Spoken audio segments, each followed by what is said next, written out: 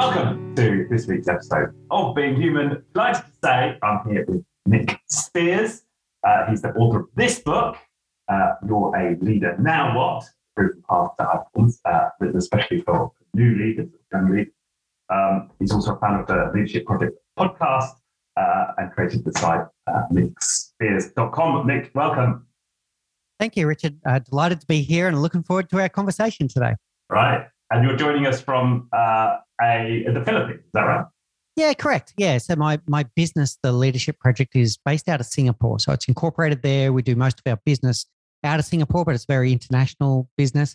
But we worked out that we could do it from anywhere. So my wife and I looked around and we thought about different options of where we would live. And here we are in the Philippines. Somewhere I've never visited, actually. I must get there. Oh, you should. Oh, you should. Amazing country, amazing people, very welcoming, beautiful countryside.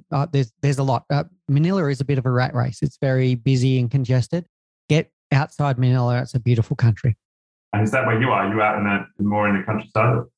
Yeah, we're in a place called Cavite. So we're about an hour south of Manila. And if I look out my window, my nearest neighbor is like a couple of 100 meters away. And we've got trees and grass, and we're within reach of a very urbanized development, being Manila, but we're that far out that we barely even notice any noise or anything out here. So we've got a good quality of life. Very much enjoying it.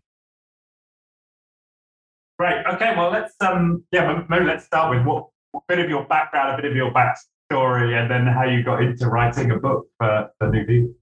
Yeah, sure. So it is a bit of a long story, so I'll try and do it a little bit shorter. So I was a executive for 30 years. Well, I wasn't always at the executive ranks, but I had a 30-year corporate career, 15 years in defense aerospace, and then 15 years in what we call urban mobility.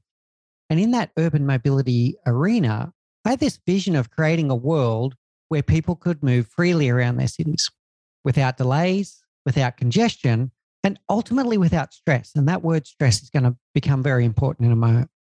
So I was spending all of my time and devoting all of my efforts to de-stressing the way someone commuted to and from work. And then it dawned on me one day when I was looking at research from organizations like Gallup, who would tell us that only 20% of people in the world, Richard, truly love their job and like their boss. 20%. So we're spending up to 1/3 of our lives in these workspaces that either don't inspire us or, worse still, completely stress us out. So the word stress comes back. So I spent 15 years of my life trying to de-stress the way someone commuted to and from work, only to discover and to start deeply researching that it was actually, for most people, the stressful part was within the four walls of that organization and their job. So that stemmed a whole bunch of things. So I started the podcast to have these deep conversations with leaders about rethinking and challenging what it means to be a leader. I went and did my coaching certification through the International Coaching Federation and a Singapore-based entity called Coachmasters Academy, global business, wonderful business, Dr. Ben Koh. And the more and more I researched and got into this field of leadership and coaching and rethinking what it means to be a leader, the more I found myself in a flow state. And I found that I was completely absorbed. I would completely lose track of time anytime I was talking to someone about leadership, coaching them about leadership, teaching leadership, etc. So that's what inspired the book. And it's going to be the first of many books. I decided that to reach an audience and get out there with a message that we need to rethink the way that we think leadership should be done and break the mold, I decided to start with the first-time leader. So the first book is designed around that leader that's got the tap on the shoulder, they've been told they're a leader and they don't know where to go. And we can probably talk more about that as we unpack the book. Yeah. Then in January this year, that's when I started the Leadership Project as a business. So I left corporate world, and now the Leadership Project is a leadership academy. It's got the coaching practice, and we also do high performance team workshops. But it's all driven by this desire to give people back quality of life in the workplace. And And if people are having this stressful, awful time at work where they get there after their commute, why do you believe it's leadership? Why choose that as the aspect to focus on in terms of people improving people's work experience? Yeah, great question. So I believe that it is at the root of it is leadership. And because what people are looking for when you get out there and you really talk to people about what it is that stresses them out about their workplace, it starts with things like they want purpose and meaning. So they want to feel like what they do when they turn up every day actually has some kind of purpose, has some kind of meaningful impact on the world. And it's a leader's role to provide people that clarity of purpose and meaning. They want to feel that they're in a workplace where their opinions are heard, where they have a voice and that voice is listened to, where their opinions are valued. And they want to feel like they matter. And it all comes down to being treated with respect and given the right environment where they can flourish. Now, I'm going to go out on a limb here and say that the majority of horrible bosses out there, and unfortunately there's many of them, the majority of horrible bosses out there don't purposely turn up to make their workers' life stressful. But without a clear guidance on what it means to be a leader, they don't know that that's their job. It's their job to give that purpose and meaning. It's their job to create the environment where voices can be heard and opinions valued. And it's their job to take care of their team and make sure that their team feel that they matter. And they end up spending a lot of time doing things like telling people what to do, not inspiring them, telling people what to do, and a vacuum of communication and all kinds of things that then make the person feel devalued. And they start getting to the point where they're turning up to work just to do the bare minimum that will allow them to get their paycheck. Or worse still, in some cases, they're turning up to work to get that paycheck, and then they're spending work time looking for the next job. And we're seeing that in the Great Resignation, a huge revolving door where people are always searching. And the searching that they're looking for is a place that has purpose and meaning, a place where they feel that they belong, and the place where they can do work that it feels to them that they matter. Yeah. Yeah. And so what's the response of new leaders when they come into your courses or they begin coaching with you to this message? Yeah, it resonates strongly with them when they hear it, but it's getting them to hear it is the key, because usually no one has actually sat them down and told them this. So a new leader usually goes through a roller coaster of emotions, Richard, right? They have the euphoric highs that they've finally been recognized for being great at what they do. They might be an amazing digital marketer, or a software engineer, a nurse, whatever it is they practice, and they've been really good at it. And they get the tap on the shoulder and they feel amazing. Oh, I've been promoted. I'm now going to be a team leader or a manager or whatever the case may be. And they'll go around and they'll tell everyone that will listen, and probably some that don't want to hear it either, but they'll tell everyone, I've been promoted. This is amazing. And then comes the thud of anxiety. The thud of anxiety when they realize that no one has actually shown them what it means to be a leader. And then they go through this kind of a whole deluge of different activities. They end up in a situation where they haven't been shown what to do. So they start looking at mimicking the behavior of those before them. And when we're in an environment where the majority of people are not good leaders, they're just mimicking the behavior of poor leaders before them. And they start picking up bad habits from the outset. Or they start going into what I call the deluge of firsts. They start going around, and the very first time that they've ever had to give someone constructive feedback, which is really hard, to do performance management for the first time, go into a job interview where they're the person that's doing the interviewing instead of being the interviewee. And they've never done it before, and they feel lost. And that's when imposter syndrome starts kicking in and their anxiety start taking over. They start questioning, is leadership really for me? Why would anyone follow me? And they start really devaluing themselves. So when they hear this message about what leadership is really about, it's about how they relate to other human beings. It's about having a learning mindset and a growth mindset. That it's about emotional intelligence. It's about giving people purpose and meaning. It's about how well you communicate, both listening and the way that you express yourself. It's about creating an amazing culture where everyone feels that they belong. and feels that they have a purpose and meaning what they do, all of these things start clicking for them where they go, yeah, this is what I've been looking for.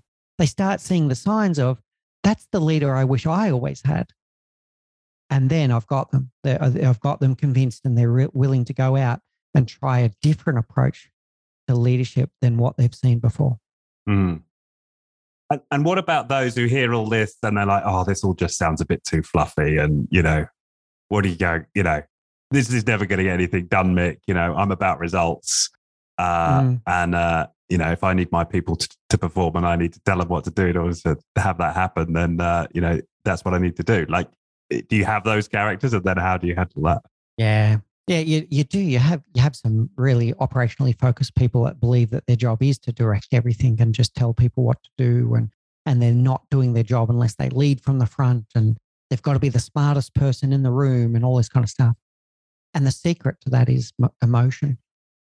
It's usually very easy to tap in and find some experience that they've had where they've had a horrible boss that has done all of those things that we're talking about. And to tap in, I have this exercise that I do, it's in the book too, called the amalgam leader, where I get people to think about and picture all of the great bosses they've had, because there are great bosses out there, those ones that inspire us and motivate us and lead us towards a worthy cause. I get them to think about those leaders that they've had and what they did, what specifically they did that they liked about them. And then I get them to think about the horrible bosses, the bosses that made them feel less than valued, that demotivated them, or worse still, completely stressed them out. And what was it about that they did? And these common threads start appearing for them. And I don't ask them to go and mimic any of those. I ask them to create their own picture. So the amalgam leader is to pick the attributes that they loved about those bosses that they did like, to remember the lessons of the bosses that treated them poorly, and then develop their own picture of what they believe a great leader looks like, and then bring their authentic self to it, bring their own flavor, their own personality. And then when you go through that exercise, even the ones that think, no, the hard way is the right way and you've got to be directorial, etc., they usually get it. Yeah. Yeah, that makes a lot of sense, because you're not really giving them a model to react against. You're telling them or inviting them to create their own model, right? So it's their creation. Exactly. And then they take great ownership of that, right? They've been through a journey of self-awareness, a journey of self-discovery, and they come out there and feeling that they own this model of leadership and they're going to become the leader that they want to become, not some model of some alpha style leader that they've had in the past where they think, oh, that's what leadership is. Right. And I guess the question then is there, do you ever find that there is a case for, as you described, the alpha leadership moments of crisis, or are there scenarios where that makes sense, or is your research finding that no, in pretty much all situations, these set of values we've laid out are most important? Yeah, I'll put it a different way. I don't think there's any place for the alpha style leadership in the future. It's here at the moment. And unfortunately, some of those leaders get looked up to and heralded and the like. There is a moment in time for decisiveness. It could be a time pressure. It could be a crisis. But that during that moment of decisiveness, the really amazing and great leaders still surround themselves that have different perspectives and different viewpoints of what's going on. And they're listening intently. They're listening with an open mind. They're listening with an open heart. They're listening with an open will. And the very clever ones are able to bring that together very quickly and go, okay, clearly this is the course that we need to go. And they do go into a little bit of a decisiveness and a direction at that point, but it's not without pausing to very quickly collect viewpoints from people around them that have got different experiences, different diverse backgrounds that can actually give them different perspectives of the same situation. Boss, have you considered this? Boss, have you considered that? And they're very quickly processing. But in a crisis situation, then there is a moment where they do have to stand up. It could be standing up in front of a press conference and saying, this is the direction I'm taking the company and here's why. But in the back room, before they stood on that podium, they've actually given their team a good deep listening to. Right. That phrase, a good deep listening to. It's the first time I've heard it, but yeah, that makes sense. And you lay out in the book these 4 levels of listening, and you talked about them there. Could you just spin through those and give a bit of flavour on each of those? Yeah, I've got to give credit here to Otto Scharmer. So Otto Scharmer from MIT, he developed a model called Theory U. And you have these moments in your career where you read something and the world starts beginning to make sense and you can really get to it. And I think this deep listening one is something that very few people have gotten onto yet. So I'd love to share it with your audience. Most people understand what active listening is. Not everyone's good at it, but most people get the concept of active listening, which is being in the moment. Like, I'm here with you, Richard, now, and you're the most important person in my world right now. I'm giving you my full attention. I'm making sure that I'm listening to you carefully, making sure I'm processing what you're saying, and I'm giving you acknowledgements along the way. Yeah, I get it. I understood your question, and we're in a great dialogue, right? That's active listening. And there's all kinds of ways that you can do that. You can paraphrase back to make sure that you got it. You test assumptions, all kinds of things. Deep listening is a new perspective, right? So most people, when it comes to deep listening, are stuck at level 1. And level 1 is when you're just listening to things that you already know, things that validate viewpoints that you've already developed in your mind. It can even go as far as only listening to what you want to hear. And you've got this unconscious bias that's going on, and it can be confirmation bias as well, where you're petitioning information that's coming into your head and you're only listening and agreeing to the things that confirm your viewpoint, and you're ignoring or blocking any contrary view. And I've got to say it, politics is classic for this. Most people vote on party lines, and when they get political information in, they've got this filter that they only really listen to the things that confirm some decision that they've already made. So yeah, it's like, I'm just thinking of that moment when you're speaking to somebody and they're like, yeah, I totally agree with you, Richard. Absolutely. That's exactly what I think. And then you come away from it and you're like, I don't really think you agree with me. Because when they sum it up and talk about what they might want to do next, it's like, well, hang on, that doesn't reflect what it is I've just told you. So it's like this sophisticated playback that in the moment has you kind of nodding with them. And then afterwards you're like, no. Oh, spot on, Richard. I love that picture that you just painted. And that's what can exactly happen. 2 people can have a conversation where they seem like they're agreeing with everything, but they both, or at least one of them, have gone into the conversation with a preconceived idea about what is true and what is real. And they've walked away from that conversation with the same perspective that hasn't shifted one iota. Exactly. Because they only heard the things that confirm their belief, right? So what Otto talks about in his Theory U is to get beyond that is we start opening our mind. So level 2 listening is listening with an open mind and genuinely having empathy for the other person that is sharing their thoughts. Cognitive empathy. Cognitive empathy does not mean that you have to agree with them, but you've taken the time to understand their viewpoint and why they've formed that viewpoint. Emotional empathy, which is getting on to level 3, we'll get to that in a moment, but you're understanding the emotions of what might have led them to where they're at in their perspective. And sometimes empathic concern if there's an issue around compassion or whatever the case may be. But to get to listening with an open mind, you start realizing that with every situation, your perspective is only your perspective and their perspective is their perspective. And if you start listening to that, you get a much richer understanding of what's actually going on in the world around you. Level 3 is then listening with an open heart. And that is the understanding that all of us, Richard, are emotional creatures. We make decisions emotionally and we justify them rationally. And if we don't understand the emotion of what's going on in a room or in a situation, we still don't have the richness of information for us to be able to do something that makes sense. So listening with an open heart. And then level 4 is just amazing. It's listening with an open will. This is where you let go completely of what you think you already know. And you start imagining a new reality. And this is when you can bring a team together that the team's thought processes and their ability to bring their own individual strengths and perspectives to the table, combined with someone else's strengths, ends up co-creating something that didn't exist before that meeting happened.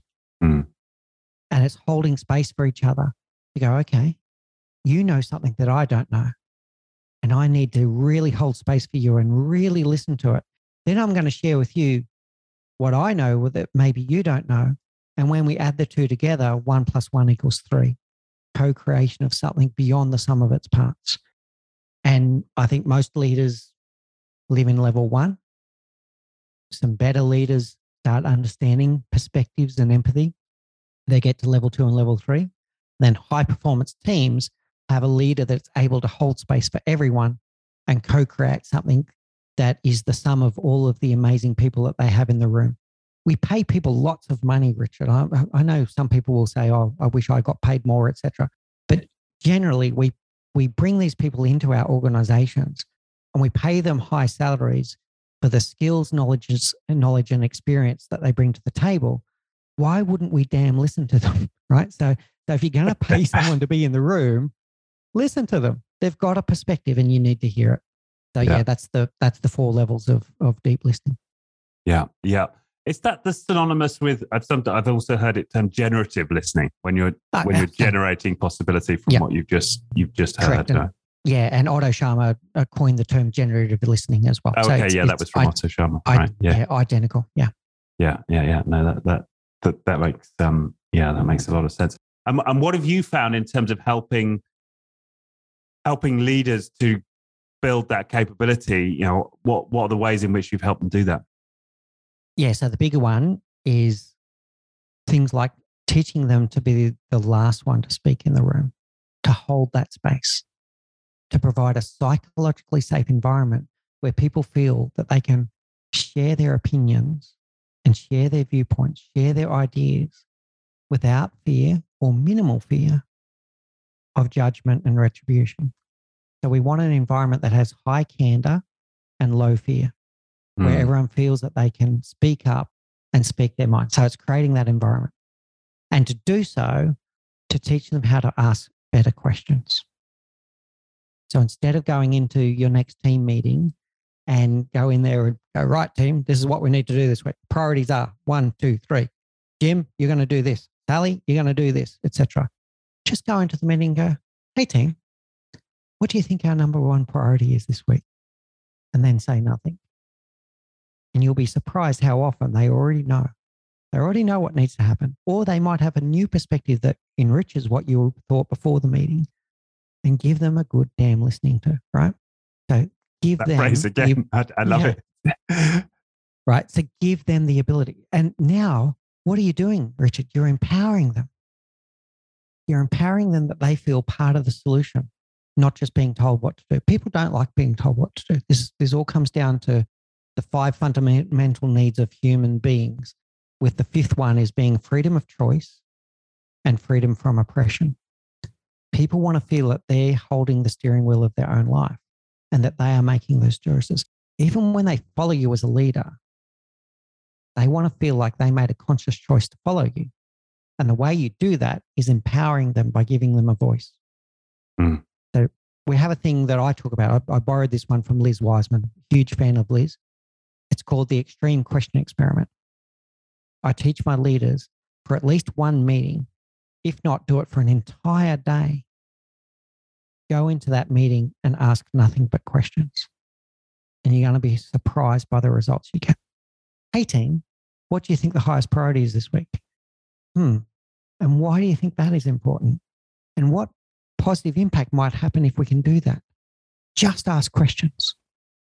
And then the team sit up in their chairs and they start taking ownership of what's going on in the world. And they go, oh, well, the boss really wants to know what I think. This is so cool. And then you start creating that environment that we're talking about. And now you're rewarding the people that speak up. You reward and celebrate them. And every time someone challenges you even, oh, boss, I'm not sure about that. Thank you so much for calling me on it. What is it about our current situation that's not sitting well with you? Encourage them to speak up. Yeah. question and encourage. Yeah. And acknowledge, right? That thank them. Like, so you're demonstrating openly, I value the fact you've called me on this. Right. Yeah. Yeah. Cool. Yeah. And it reminds me a little bit. So we had a guest on this podcast, Henry Stewart, who wrote the Happiness Manifesto from the UK. And he has another experiment which has a similar flavor, where he challenges leaders to not make a decision for 3 months. See if you can go an entire 3 months without making a single decision. It doesn't focus on the question, but that's going to lead you. If you can't make decisions, what else are you going to do, right? You're probably going to be asking a lot of questions. Yeah. And one of the keys can be, because there's influence and there's manipulation. So the careful one is that you don't go into the meeting with a presupposed idea as to, okay, this is how this is going to pan out. And I'm just going to ask clever questions that get... I'm going to work the room to get them to tell me what I want to hear, right? Yeah. So you do need to make sure you're going in with an open mind. So ask the question. They may very well repeat back to you exactly what you had in your mind. Great. And just get on with it. But make sure that wasn't from a source of manipulation. It needs to be from a source of inspiration and influence, not manipulation. Yeah. And I imagine that's an art that you can train into yourself over time, right? Like, because it's about continuing, like catching yourself getting hooked on your own preconceived idea, letting it go, and like refocusing on the person who's speaking. And the key there is listening without judgment and asking questions that don't have a tone of judgment. So I used an example before. What positive impact might happen if we're able to do that? It's not an accusation. It's not an interrogation. It's a very open question that has no judgment attached to it. Yeah. If you find yourself going, "Oh, why do you think that?" That's not a good question. That's a inquisition. Right? Why do you think that? It's got an element of judgment in the question. Right. And you're kind of inviting them to judge their own process. So you're naturally kind of closing it down on you. Yeah. It reminds me a little bit. Have you come across clean language? Yeah, it's like clean language, exactly. Right. Like that similar discipline around keeping the question neutral and open. Yes, very good. Yeah. It's interesting how a lot of there's a sort of cross percolation. It's like we're in a zeitgeist somehow of, I guess modes of human interaction. That's it. Yeah. And a lot of the various thinkers are running on similar lines. And the other one that comes with clean language is then conversational intelligence. And this is one where this can be an eye opener for many leaders as well. And they can actually start getting self-conscious about this. So they'll start catching themselves on some of the key words. So I teach them to watch out for some traps, right? So great leaders, they don't use the word I very often. They use the word we. They use the words we. When they do use the word I is when they're talking about their vision, their values and beliefs, and if they're owning up to a mistake that they made. The rest of the time they use we, right? So it's very collective and brings people along in a co-creative world. But I'll give you some examples of the ones that they get very conscious about. The word actually. And I see this all the time. A leader that will go into a meeting and someone will pop up with an idea and the leader will say, actually, that's a really good idea. And that sounds innocent enough, Richard, but how that can be interpreted is, that's a really good idea. I'm just really surprised it came from you. So you need to be careful with the language that you're using. Yeah. And just as you say that, I am thinking about the leaders who use that word "we," and you're thinking, you don't mean we. You're talking about you. Yeah. It's got to be authentic. It's got to be authentic, and you talk about authenticity. Yeah. Spot on. Yeah. No, that makes sense. So come back again to that model, because I like that little section in the book where it's Glasser, right? Or that has William those Glasser. William Glasser. Yeah, Glasser. Yeah. Could you just talk through that? Because it was another, because I was familiar with what's the other one? The hierarchy, Maslow's hierarchy. So this seemed somehow simpler and just gave me a new perspective. I wonder if you could run through it for our listeners. Yeah, this one's really good. So Glasser, it's a funny side story. Glasser is best known for this thing called Glasser's pyramid, which he actually never created. That was someone doing an extrapolation of his work, and it was about the power of experiential learning. That, people don't necessarily remember what they read, they don't remember what they hear, they don't remember what they see, but they do remember what they experience for themselves, what they discover for themselves, etc. And there's elements of truth in Glass's work that did that. He just never built the pyramid. But what he did build was what's called choice theory. And choice theory has got some similarities to Maslow's, but it makes more sense to me. And it has this hierarchy of 5 human fundamental needs. And it starts with survival. Survival is our number one role. And that is why things like our root or reptilian brain can dominate our thinking if we feel that we're in any kind of danger. And that's when we get into fight, flight, or freeze. So survival is our number one. Number 2 is our need for love and belonging. And this one's really powerful. And this can end up in a situation of things like peer pressure, social conformity, etc. And I use some great examples in the book of where someone's need for love and belonging, to feel that they belong to the group around them, to feel included, sometimes becomes more important than the need to be right. And they end up doing things that maybe portray their own personal values and beliefs. I'm talking about things like hazing of new employees, or some really inappropriate behaviors at other times, at some times. Other times it's a little bit more innocent. It'll be a company culture where people say, oh, that's the way we always do it here. But no one stopped and questioned why. But they do it because they want this love and belonging. Number 3 is power. And there's an innocent explanation of power and there's a sinister explanation of power.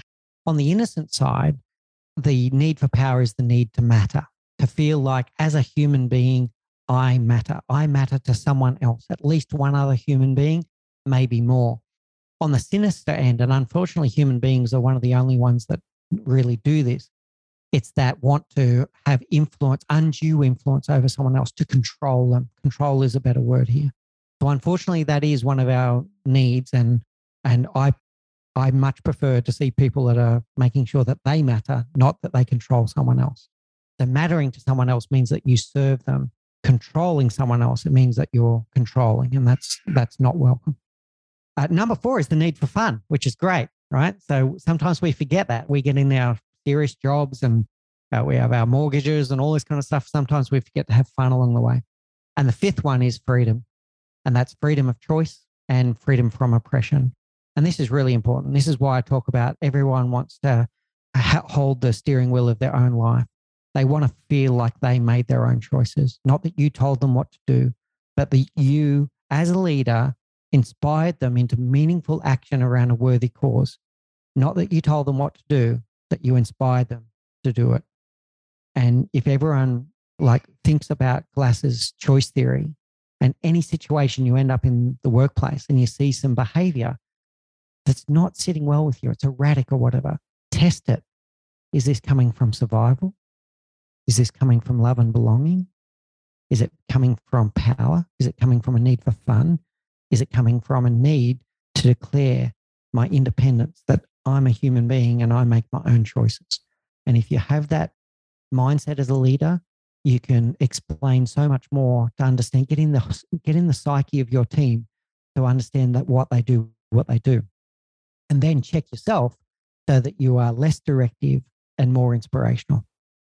Yeah. And what it helps for me, that model, is make sense of the cultures that I've experienced with this podcast. And I've been lucky enough to go into a lot of firms who've created extraordinary cultures, and through the qualities of the leaders who are in those organizations. And you see that, right? You see people having fun. You see people with very high levels of autonomy. And it would make sense that one of the reasons those that exist in those cultures is because they're getting those first 3 needs met, right? Yeah. Yeah. I mean, most of us have our survival, almost everyone in the West, right, have our survival needs met. And most people in the world right now, in terms of so much, far fewer people in poverty. But then, yeah, just getting people feel like they belong and they have that power in terms of I matter is so important. But once you get that, then you can create places where people are having fun and they have autonomy. That's brilliant, Richard. And I want to add one more thing that I think a lot of people don't always think of. And that is about emotion. Whenever we feel an emotion is trying to tell us something. It's trying to tell us either of a met need or an unmet need. So a positive emotion, happiness, joy, laughter. It's a reward mechanism that's rewarding us for doing something that led to a met need, whether it be fun, whether it be, like I say, freedom. It's rewarding us for a met need. A negative emotion, anger, sadness, frustration. It's actually a signal of an unmet need. And rather than react to the situation, take some time and ask yourself, why this emotion? Why this emotion now? And what is it trying to tell me about an unmet need? And it might be nothing to do with the current situation that you're angry about.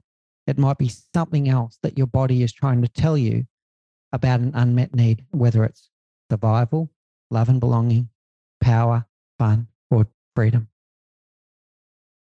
Right. And that I mentioned Henry Stewart earlier, but previous guest, his company, Happy Company, he has joy as his metric. His main business metric is, the answer. He monitors the answer to the question, how much joy do you experience at work? Right. And that would make sense given what you said. If you've got a high joy score, you've got a lot of people getting a lot of their needs met a lot of the time, right?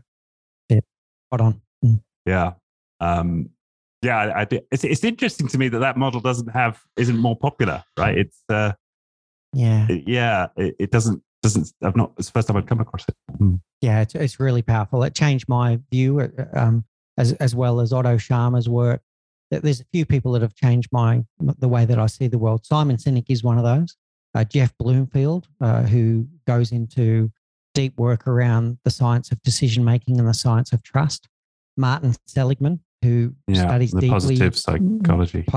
Positive psychology and joy and happiness and fulfillment. And then I would say Glasser and Otto Scharmer. That's the five. They're the five people's work that fundamentally shifted the way I see the world.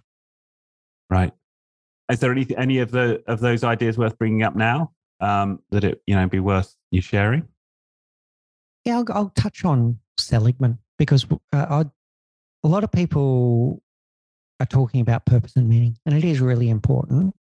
Unfortunately, it does sometimes go to purpose anxiety. So anyone out there that is trying to find your purpose in the world and you're struggling with it and you're getting anxiety, have some self-compassion. It takes time.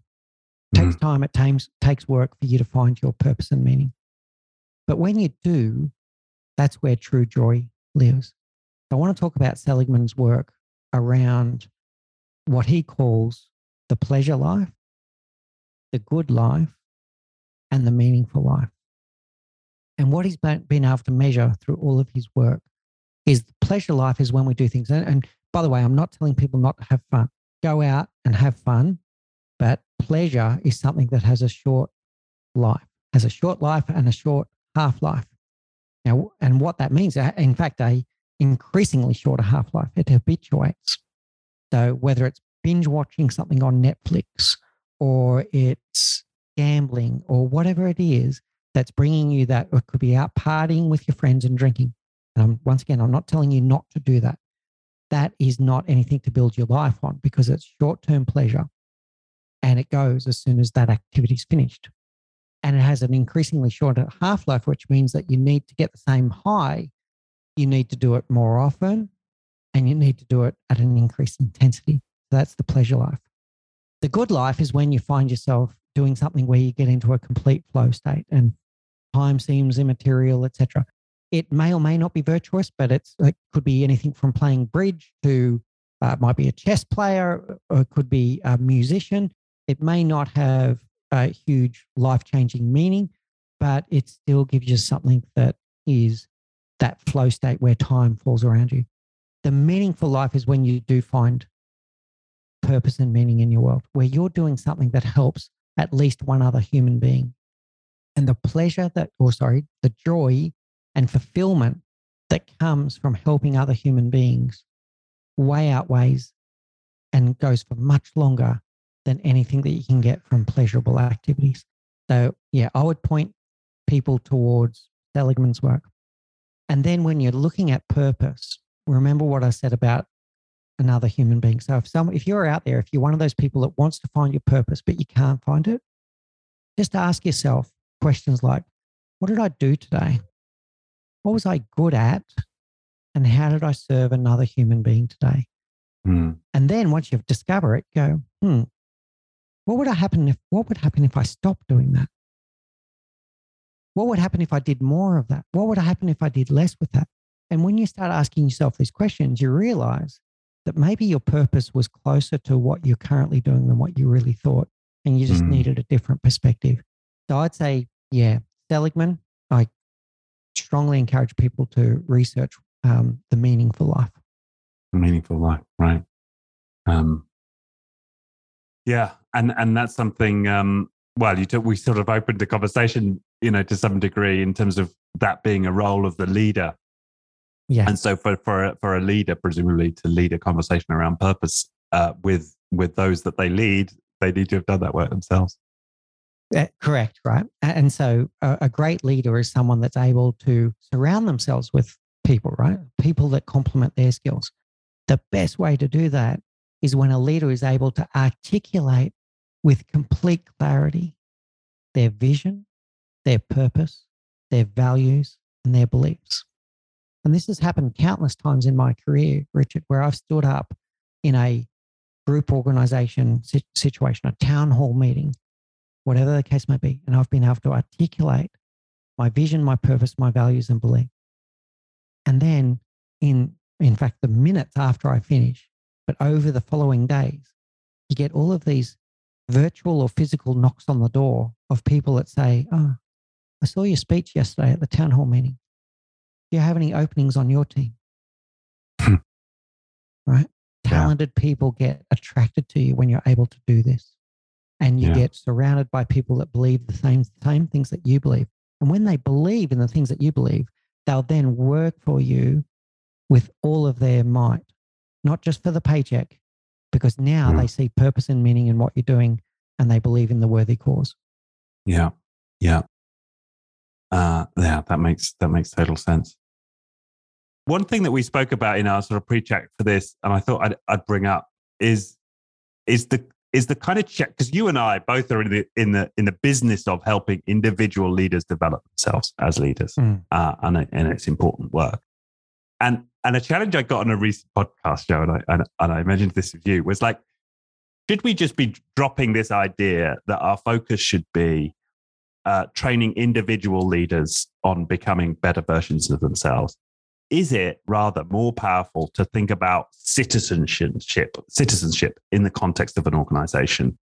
And rather than focus so much on individuals and their qualities and developing them, focus on the rituals of that organization that in and of themselves develop leadership capability just through participation of those, quote, citizens in those practices, be it proposing new ideas, be it daily check-ins, be it all of the rituals that a lot of high-performing teams engage in. But, I wonder where you sort of land on that spectrum of, is it most important to develop the individual, or is it most important to look at the rituals, in the culture of the organization as an access to developing, better citizens in the organization?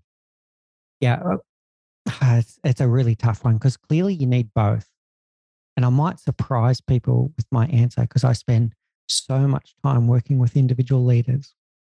Where the shortcomings come with that is if I've empowered a new and upcoming leader with amazing skills that they want to go back to the workplace, they are now one P in a large organization that may or may not be able to infect the rest of them around them. A good one will, and they will start having a knock-on effect to those around them. But if they return to a toxic culture, that toxic culture may spit them up and chew them out, and they may end up going and working somewhere else, right? So I think without some of that organizational work, the work that I do doesn't have as great an impact as I would like it to have. I love the word rituals that you said. So, and it still needs to start with individual leaders for this to even happen. Of course. That's the sort of paradox. But it's now it's more collective gathering and going, let's have these rituals.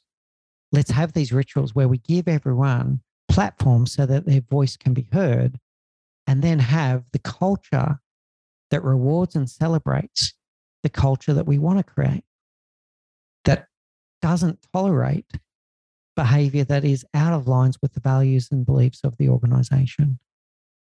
Right? So you get the behavior in the organization, you get the behavior that you reward, that you celebrate, and that you tolerate. And the tolerate one is actually potentially the most sinister in that one. Because if you've got an organization where you're trying to create a culture around psychological safety, around openness and transparency, around promoting ideas, if you're trying to create that culture and you have someone in the business that is doing the opposite of all those things, and that's tolerated, no one steps in and does anything about it. Everyone sees it. Everyone sees it. Yeah. And then one of two things happens. Everyone goes, well, no, I keep on picking on this fictitious person called Jim. So I hope there's no audience members that are getting paranoid here. So if they see this Jim character who's doing these toxic behaviors that are against the values and beliefs of the rest of the group, and they're getting away with it, they either go, well, if Jim can do it, I'm going to do it too. Or they get so incensed because that behavior is against what they believe and what they value that they look for the door. So yes, we need some organizational work around culture, around reward, celebrate, around what you tolerate, what you don't tolerate. And you need rituals that allow people to be able to have that speak up culture where they can speak their mind and bring new ideas to the table. Yeah.